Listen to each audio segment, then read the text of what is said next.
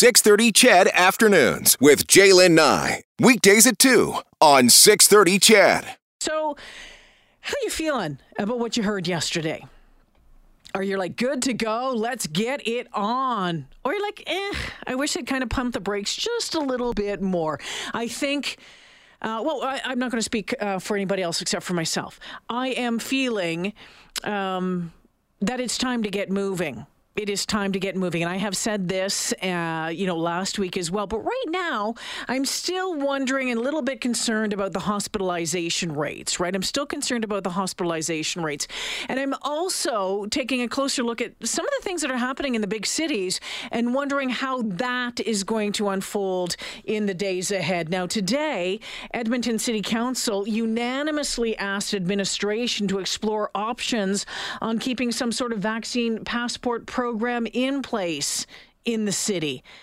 What's that going to look like? And despite the fact that yesterday the Premier said masks will no longer be required in any setting for kids under the age of 12, it is important to note that the City of Edmonton mask bylaw remains in effect. So technically that means, unless modified by council or city manager, kids over 2 will still be required to wear masks in indoor public spaces after Monday. Now, schools are not included in that. Schools are a provincial area. But can you see how things are a little confused and what this could mean as we are moving forward? So I wanted to get into it a little bit more on some of this. We know when it comes to the hospitality industry, there's some concerns. That REP program being lifted.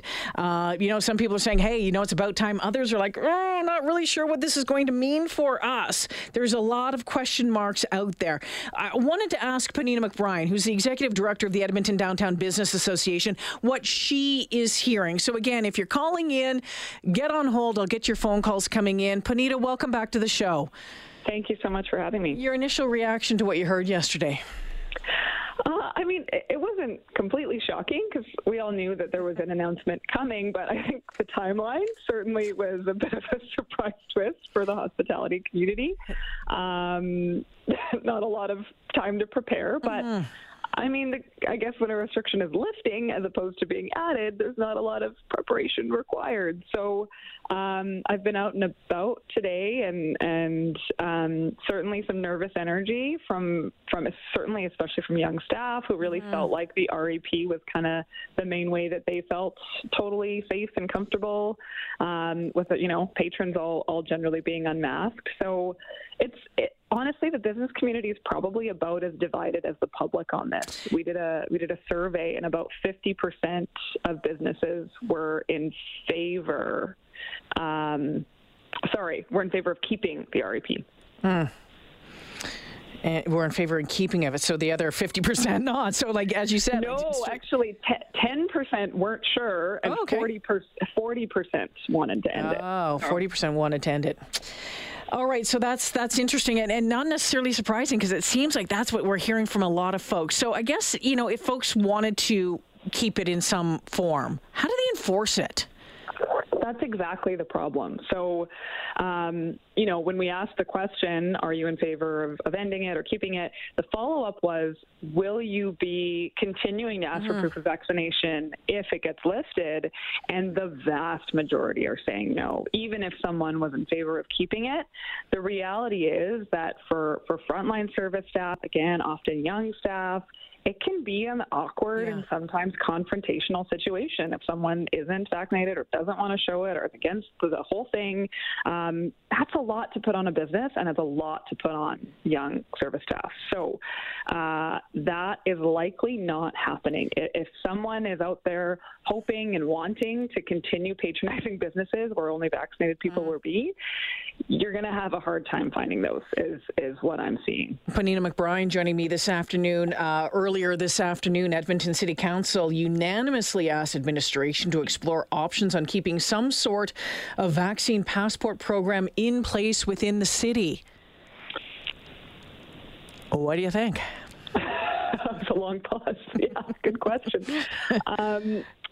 I don't think we have a clear answer on that yet. We're having conversations with the city as well. They are trying to gather business community feedback before making that decision. Like I said, the business community is so divided on this. And there's also some attitude out there from my conversations that even if it's a municipal bylaw that they now have to enforce versus a provincial law, that already gets harder to enforce. Yeah. That already invites more confrontation. So there's this weird sort of, it feels like a no-win in so many ways, and it also feels like this is not going to go well for the province to City of Edmonton and City of Calgary relationship. Puneeta, before I let you go, I wanted to ask you about this. You know, we know that the work from home order is going to be lifted as well. I mean, as things continue to change here, I mean, obviously your focus is on downtown Edmonton. We know that downtown Edmonton has been kicked hard over the past 2 years. The lifting of the restrictions over the next number of weeks, what does this mean for downtown Edmonton overall? What's really exciting about the announcement yesterday, although frustrating in some ways, is that some of the restrictions that are in place have been unnecessarily harmful on downtown. So the mandatory work from home order is something that us and many other business groups have been advocating to have lifted for months now.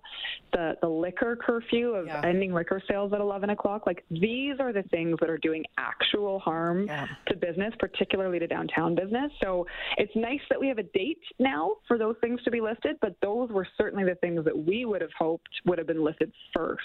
So at least we know it's coming. All right. Well, we'll leave it there this afternoon, Puneeta. We'll continue to follow this. I'm sure we'll be in touch again and chatting in the very near future. Thanks for this. No, thank you so much. Yeah, take care. Puneeta McBryan is the Executive Director of the Edmonton Downtown Business Association.